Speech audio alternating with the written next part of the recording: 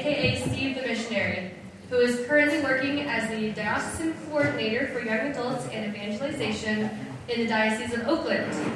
Before taking a diocesan position, he spent 3 years as a focused missionary on campuses in Ohio, Pennsylvania, and California.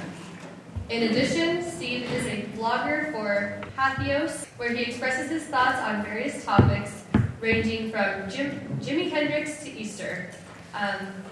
So join me in welcoming the wonderful Steve here with us today.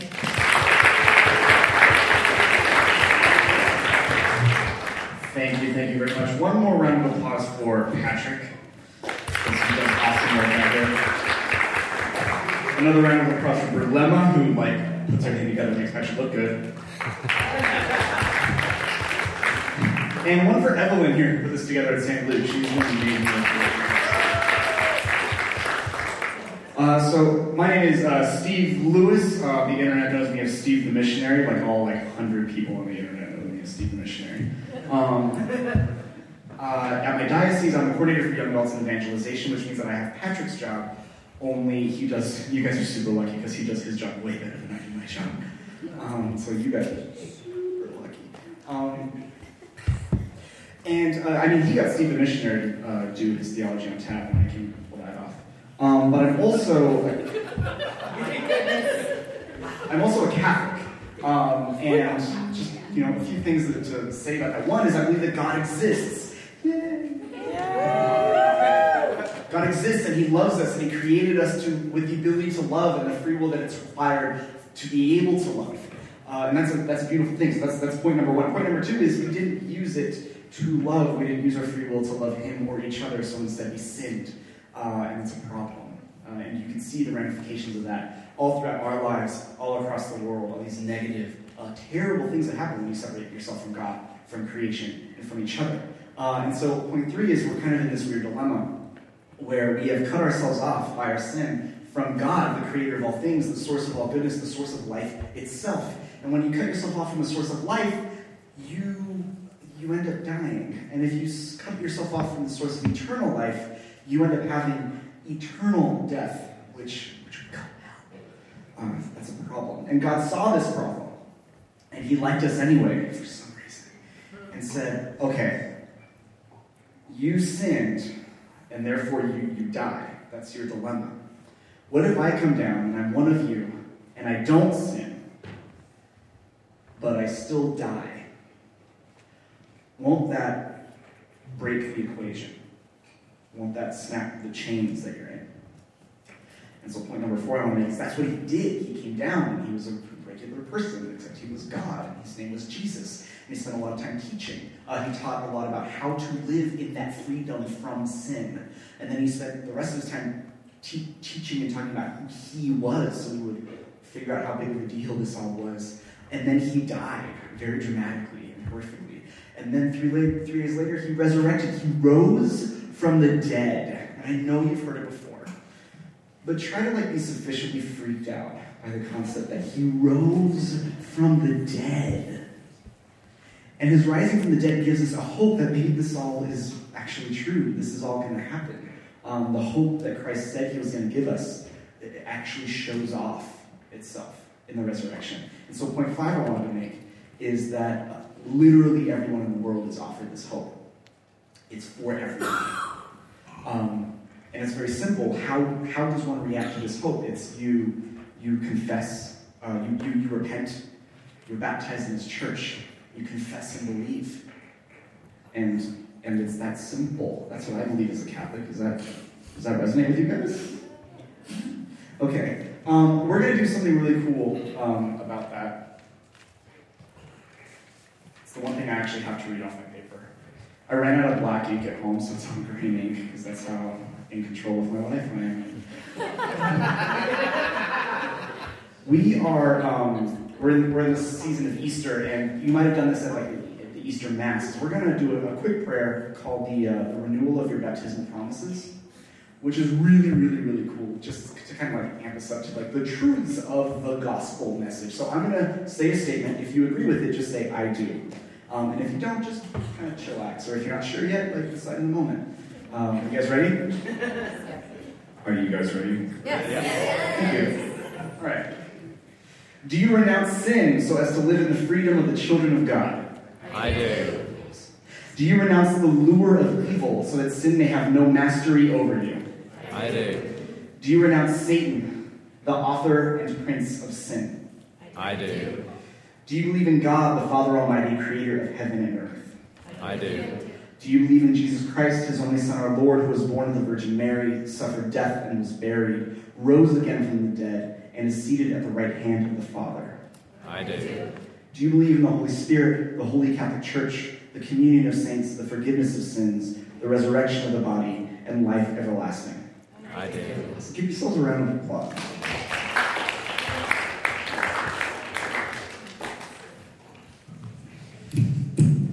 So noticing that most of us are Catholics in this room, I think we should spend a little bit of time talking about what does the Catholic Church do? Like what's the point and purpose of having a Catholic Church at all on earth? So you are volunteering to tell me. What do you think is the purpose of having a Catholic Church at all?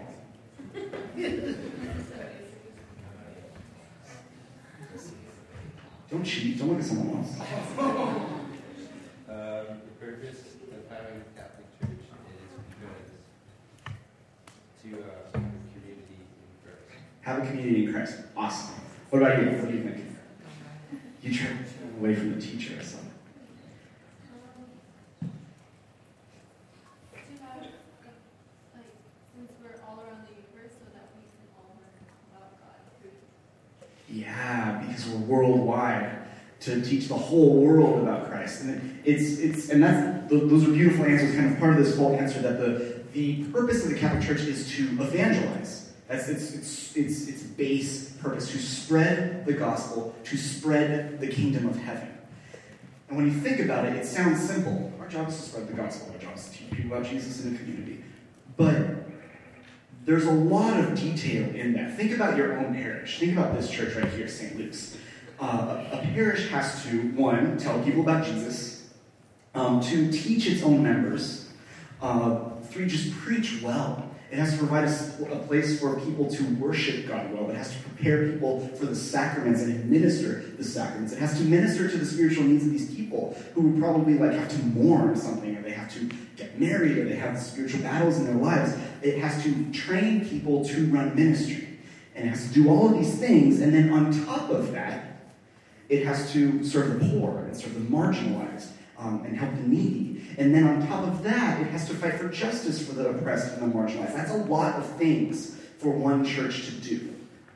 And if you can, I bet you every single one of you, if you think about your parish, if you think about your bishop, if you think about your priest, if you think about the Catholic Church in general, you can probably pick one thing out of that list and go, yeah, we really suck at that. We are not doing this fast enough. You, depending on who you are, what your style is, you're just yeah, we don't serve the poor near enough like what we should. Our liturgy is awful.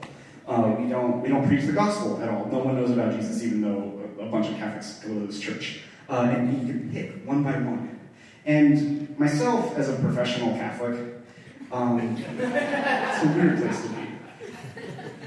I end up spending a lot of time and energy trying to think about, why is it that we are a little slower than we should be? There's over 1 billion Catholics in the world.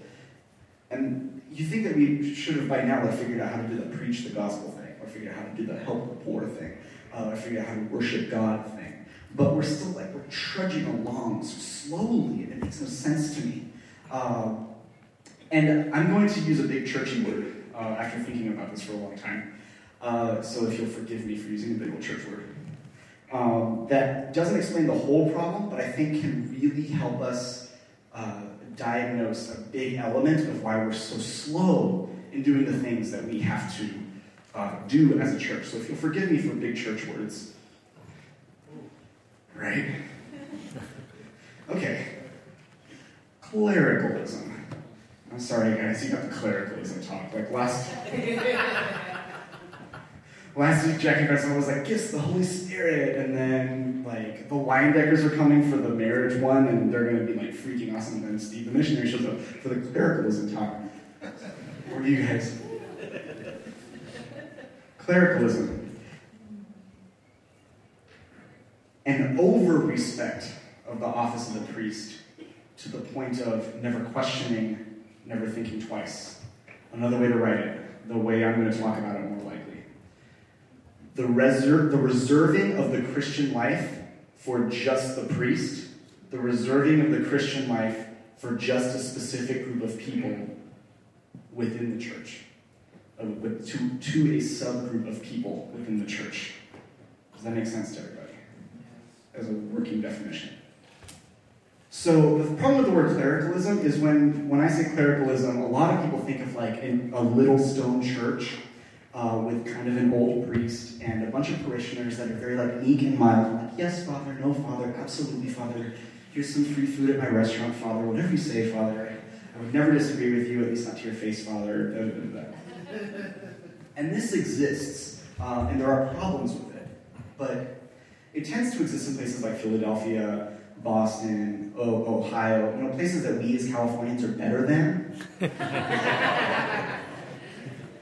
So we don't generally have to worry about stuff like that, but there is such thing as a West Coast clericalism. And it kind of goes something like this.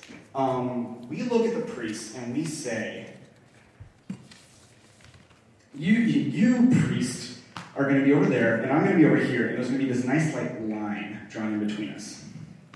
And on this side of the line, there's going to be prayer, there's going to be fasting and almsgiving, there's going to be helping the poor, there's going to be preaching the gospel, there's going to be reading the Bible, knowing big church words like clericalism. And then there's going to be the line, and then there's going to be me, and there is going to be church on Sunday, but there's also going to be like eating and drinking and watching sports and having sex with my wife. Like that's what happens over here. And the holiness is what happens over there. Now the church, they saw this about 50 years ago. They decided to act, and what they did was they started using this buzzword. We're going to empower the laity. So lay people, you and me. We're going to empower the laity, and the way they did that was they started hiring random lay people to be part of their church staff. So it's like, you get a church job, and you get a church job, and you get a church job. Everybody gets a church job. So suddenly you have people who are just random lay people, and they have, and they're good people that went to school and like are holy and all that, but they're your youth ministers, and they're your directors of religious education, and they're your coordinators of young adults and evangelization, and they're your Catholic school teachers and Catholic school principals.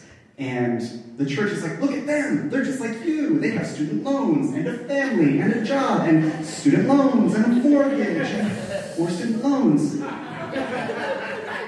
Doesn't that make you want to also be a fully participating Catholic? But we, fellow lay Catholic, we are far more clever than that. We do not allow them to trick us into doing extra work as a Catholic. No, we are much smarter than that. So remember, before there was the line, and over there was the priest, and here was everybody else. Also in that, with the priest was the deacons, the sisters, brothers, the nuns and the monks and the seminarians were all in this kind of group. The line, and then there was us. Suddenly, members of us were like part of the holy crowd. So what do? We just redrew the line.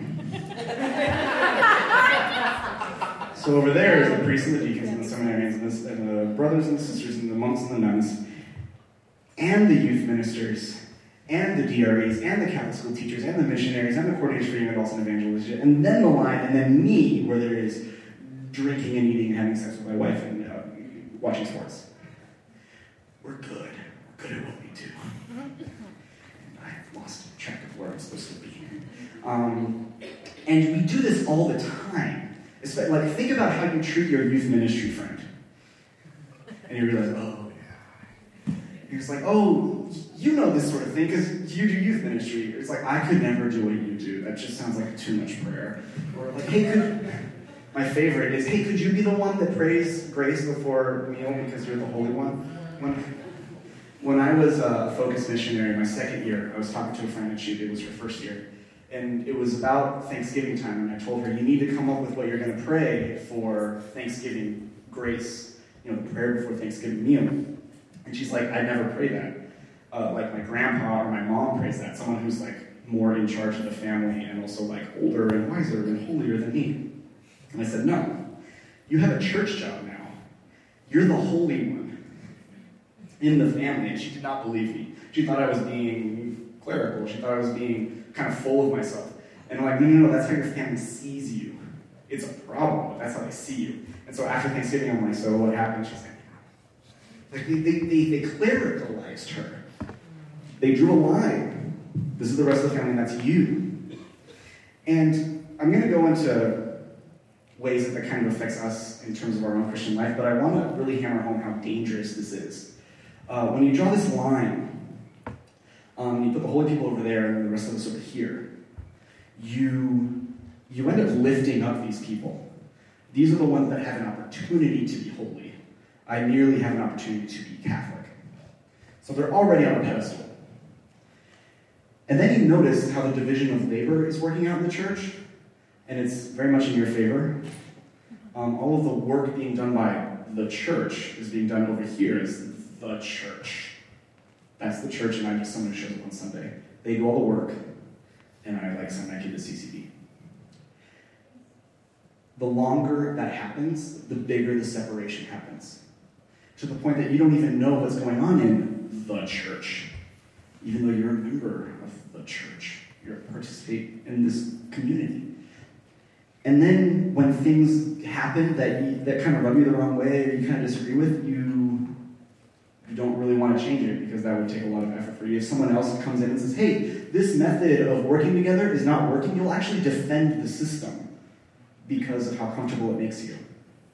And then when things move from things that rub you the wrong way to things that are objectively awful, when a sex scandal happens, you no longer have the tools, the connections, the knowledge, or the virtue to change it, to affect it, or to challenge it.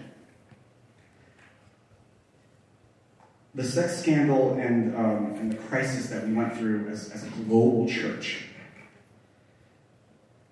is one, dastardly and nefarious and awful. And two, we will be healing those direct wounds caused by it for another century at least.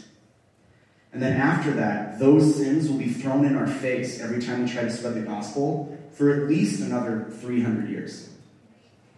And this system that we built of drawing this line had a huge hand in making this problem expand to the place that it was. This is the level of danger I want to express to you in drawing this line. We need a different model of how to work between laity and between the priesthood, because we quite simply cannot go through that again. Amen? Amen. So, and on top of that, it gets, even outside of what's dangerous about it, it gets so much wrong about how we could live as a Christian. And by so much, I mean basically everything that makes being a Christian awesome.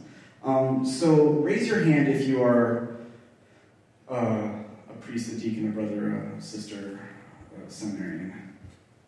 Okay, awesome. 2 of you. Cool. 1. 2, could you cover your ears for a second? That's okay, I'm a Jesuit. I'm a hell of a lot smarter. Our job is bigger than their job. Yeah. Amen. Amen. Our job is bigger than their job. Their job is beautiful. Their job is literally a miracle of God. And every one of us, while we're single, should be spending some time praying about whether or not God wants us to do that. But our job, dear fellow lay Catholic, is bigger than their job. Yes, the priests give us the sacraments. They give us the Eucharist. They are leaders of their flock. Yes, the brothers and the sisters make immense sacrifices and give us so much prayer. The cloistered monks and nuns, they are literally holding us up in prayer. But our job is bigger than their job. So the only reason I'm brave enough to see this is 1, because I was Jesuit trained, and 2, because Pope Francis said this. Lay people are, put simply, the vast majority of the people of God. The minority, ordained ministers, are at their service. Lay people are, put simply, the vast majority of the people of God, the minority, the ordained ministers, are at their service. So how can I say that our job is bigger? Because there's more of us. So by rights, the majority of the work belongs to us. And it's our turn to claim it. And it's going to be very hard for us to claim it if we have this same sort of model of what a priest and what a sister do and what a regular Catholic does.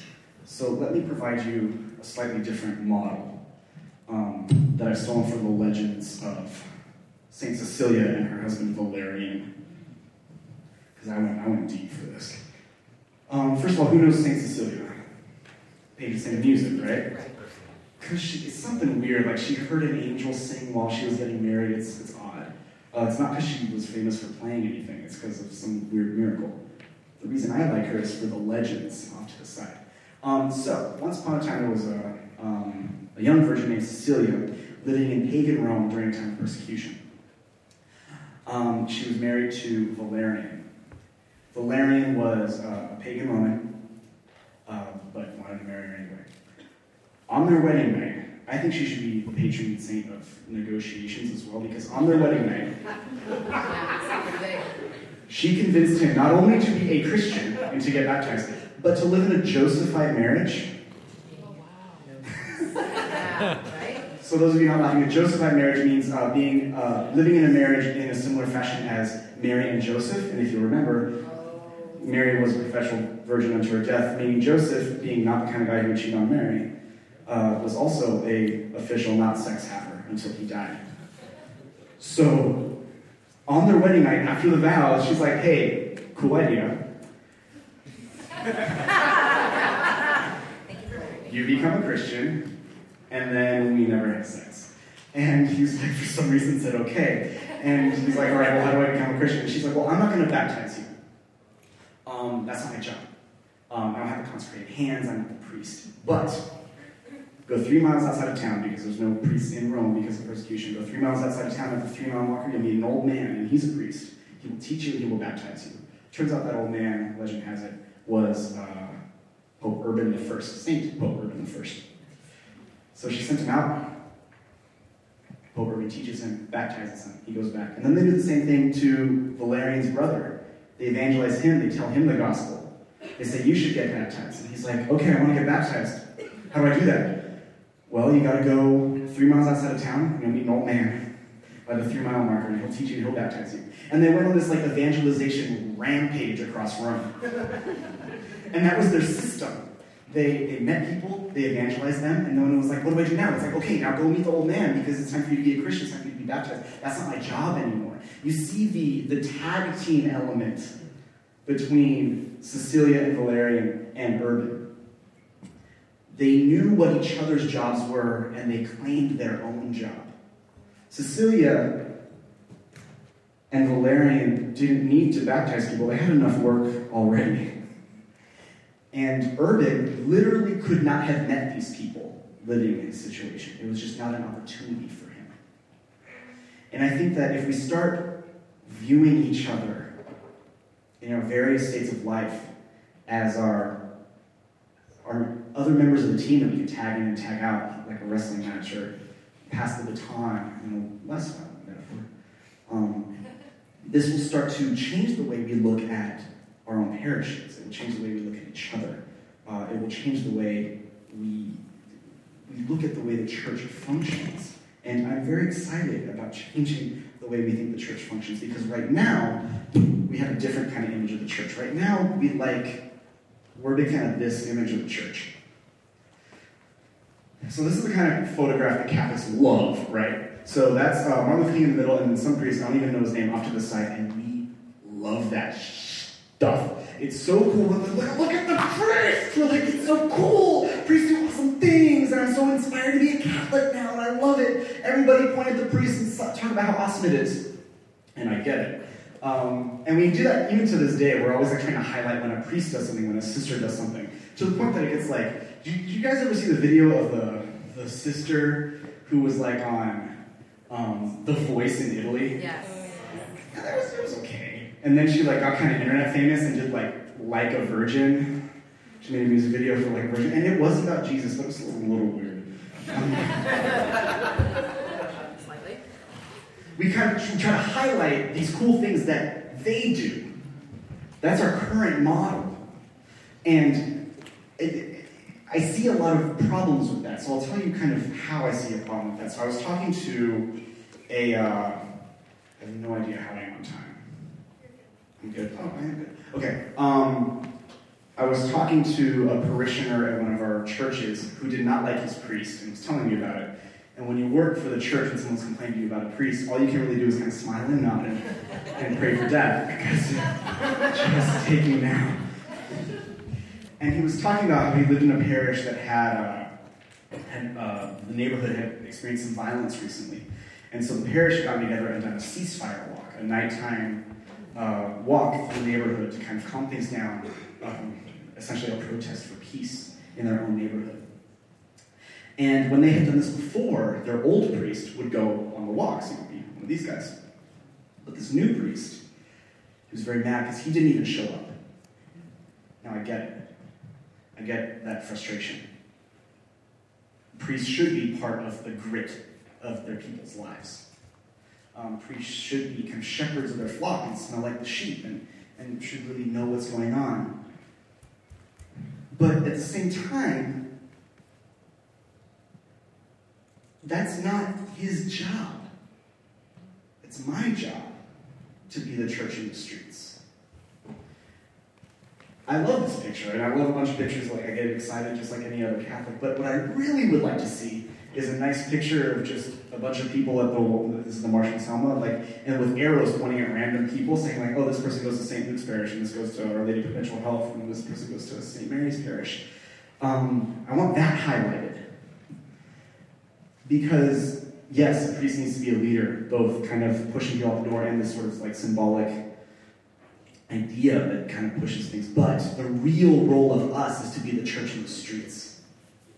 The real role of the priest is to bless us, to go back out, to give us the communion so that we can go back out, to forgive us our sins when we screw, to kind of dust us off before we're pushed back out, to arm us and protect us so that we can get the work of being a Catholic done. Amen? Amen. Does that make sense to anybody?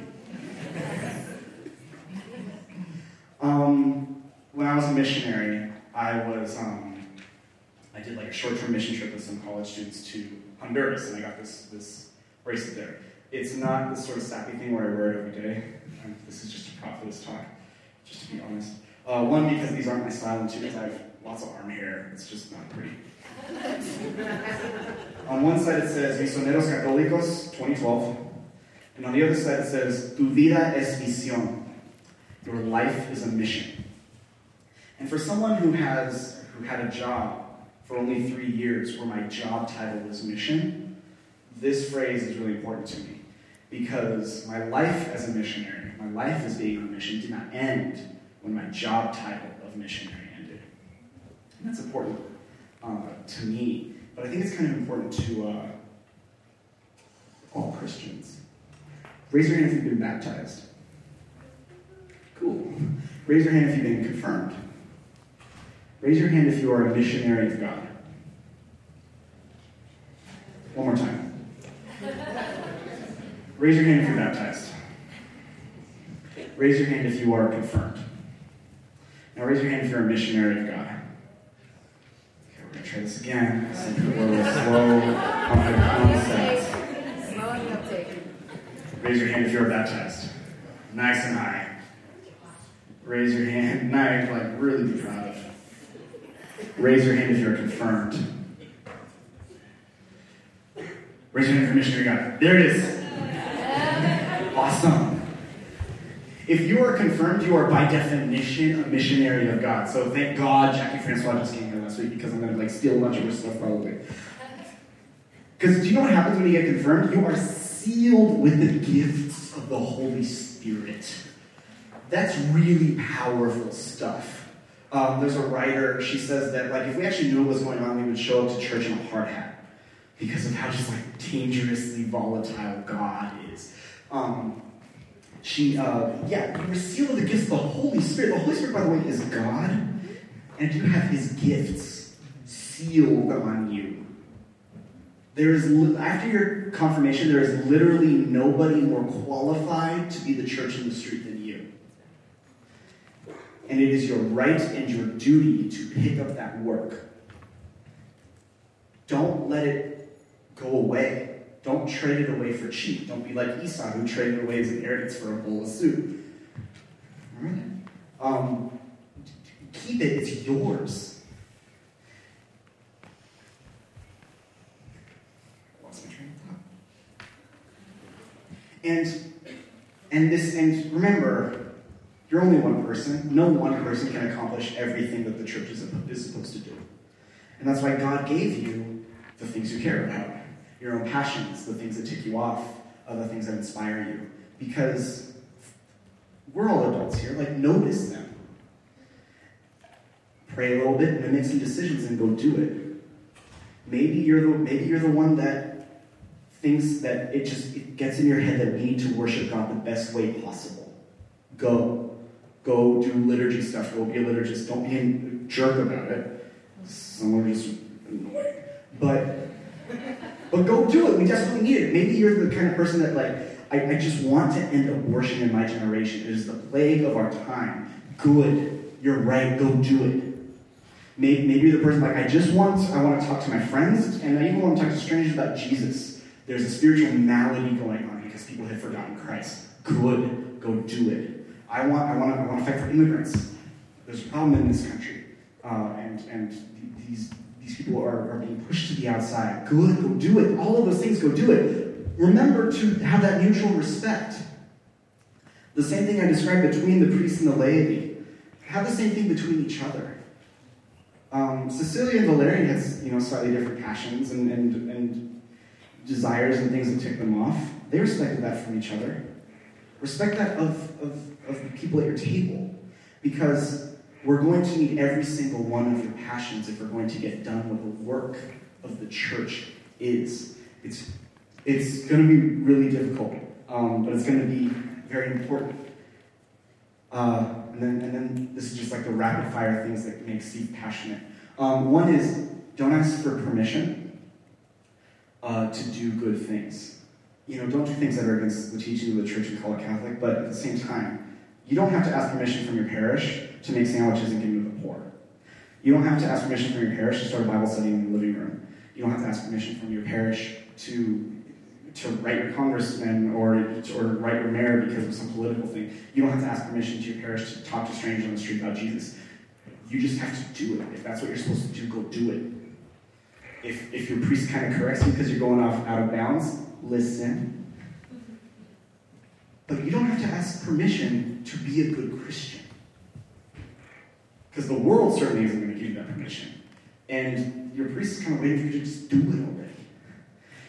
And if you feel that your call is to actually work in the structure of your parish, it is going to be a bit of a fight. They are going to treat you like a dumb millennial.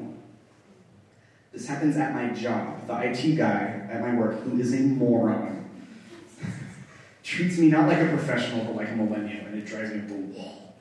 And in the Bay Area, we tell the story of a young woman who goes to her parish, and she says, "Hi, I don't have a lot of time to volunteer, but I have a certain set of skills. And I think that I'd be really useful on your finance council or on your parish council. And especially me, I can only meet once a quarter. Is that possible?" And the priest looks at her and the head dear, he's like, "No, but you are 28, and that's a perfect age to chaperone our youth, whatever. They meet every Wednesday and have a weekend trip." And she's like, "No, you don't understand. I can't do that. I can't pull that off with my job. But I think I'm actually really good for your finance council or your parish council. Is that possible?" And again, they're like, "Nah, you should chaperone the confirmation retreat." And she just didn't come back. And because it's the Bay Area, she was turns out she was a 28-year-old head of a startup company that she brought into a Fortune 500 company. And it would have been very cool to have her on your finance council, but because they only saw her as a dumb millennial who's only worthwhile to chaperone teenagers, they missed out. This might happen to you. And you're just going to have to go for it. If you're working within your parish, You're going to have to like stand there for yourself and say, no, I'm not a teenager, I'm a grown adult. I am not the future of the church, I am the present of the church. The church is only as spiritually healthy as I am. So remember when I had you renew your baptismal promises? Like, why did I do that? One, because it's such a powerful prayer. It's a powerful prayer of freedom. It's all about rejecting Satan. And remember, Satan's kind of strong. Like, you're on Jesus' team and he's stronger, but he's not weak. You're rejecting Satan so as to live in the freedom of Christ. And all of these things that I just told you, the getting rid of this line that we built, the following your own passions to serve to serve Christ and to serve the church, that takes freedom, that takes courage. It's very important to have that. And you're going to need that if you're going to live the calling bestowed on you by your baptism. The work of the church is our work, dear lay Catholic fellow person. It was bestowed on us by the sacraments, and the sacraments prove it. So let's get to work.